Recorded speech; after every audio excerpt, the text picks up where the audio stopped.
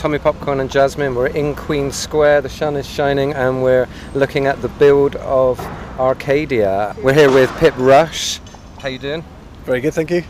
Arcadia, I'm a huge fan. I saw it start at Glastonbury years ago when it was a smaller spark of a thing, and now it's grown to this huge behemoth it is now. But, you know, how did it all get started and why? It's been quite a mental journey. We definitely didn't sit down and plan to be here in 7 years' time or whatever it's been. We're just a bunch of lads having a laugh, trying to get into festivals for free, wanting to make sculptures. Partly didn't have much money, partly just had various ethoses about using recycled materials. So we got together and just started making stuff, and generally we got the odd 500 quid budget which we go and spend on beer and turn up with a load of tools and just have a bit of a laugh. Over the years it's grown and the scope of what we can do with scrap has grown. Bert, my partner, had a lot of engineering skills that he brought to the table, and I had actually been building big sculptures as a sort of child with mutoid waste with my brother. So I had a bit of experience, and it just kept growing, and then at one point we came to Bristol. Soon after it got started, probably after that year, you saw the first little stage. Came to Bristol and it just exploded.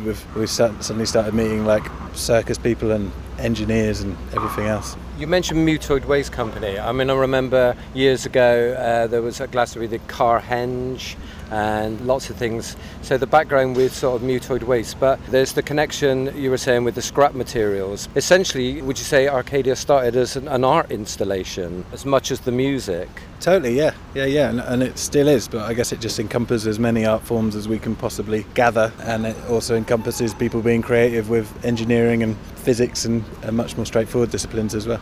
Looking at the actual Arcadia stage, whenever I've gone to festivals, it looks like it's made from like loads of random bits of scrap metal. Is some of it old military hardware? Yeah, a lot of it's military hardware. We started touring scrapyards and quite soon we realised military scrapyards were some of the best. It was also quite interesting and quite sinister going to these scrapyards sort of just after the Iraq War, seeing all the stuff trundling back in from that and stuff like that, and so it kind of motivated us quite a lot to pick up all this before it went to landfill and go and use it for something positive. I mean, despite its negative purposes, it is incredible engineering, the work that's gone into it, and it's been really nice. We can repurpose that machinery for what has hopefully brought joy to a lot of people. And also Bristol has been awarded the European Green Capital for 2015, so it being recycled is really good for being in Bristol. Yeah, so we wanted to take it a step further with the recycling and see what other elements we could recycle, and our flames are obviously quite an iconic part of what we do, so we've developed, or with some pretty serious physicists, we've developed a flame system that runs off reused chip fat.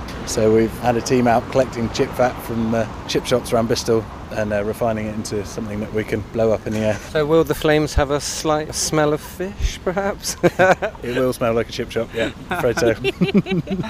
I like that. All in the name of 2015. How was the music policy developed? I mean, how did that sort of develop? How did you decide on which kind of music to do, or what suited it? Were the people involved in that as well? Well, for me, there's obviously a few of us that work on it, and I'm not actually the one who's done that much of the music policy, but for me it's been pretty straightforward really. If the music makes people jump around and smile, then that's a winner and we book it, and I've never been that fussy about what genre it fits into. But definitely in the old days we programmed what we liked a bit more, and these days we've tried to just really open our arms really and broaden to a much wider demographic of people, so that we're not this exclusive being in the southeast corner of the festival, but we sort of have people from all walks of life that may not find some of it so digestible. So I think this year we've got a bit of everything from a bit of everyone across the board, and I really hope that attracts lots of different people to the gig. You weren't at Boomtown this year.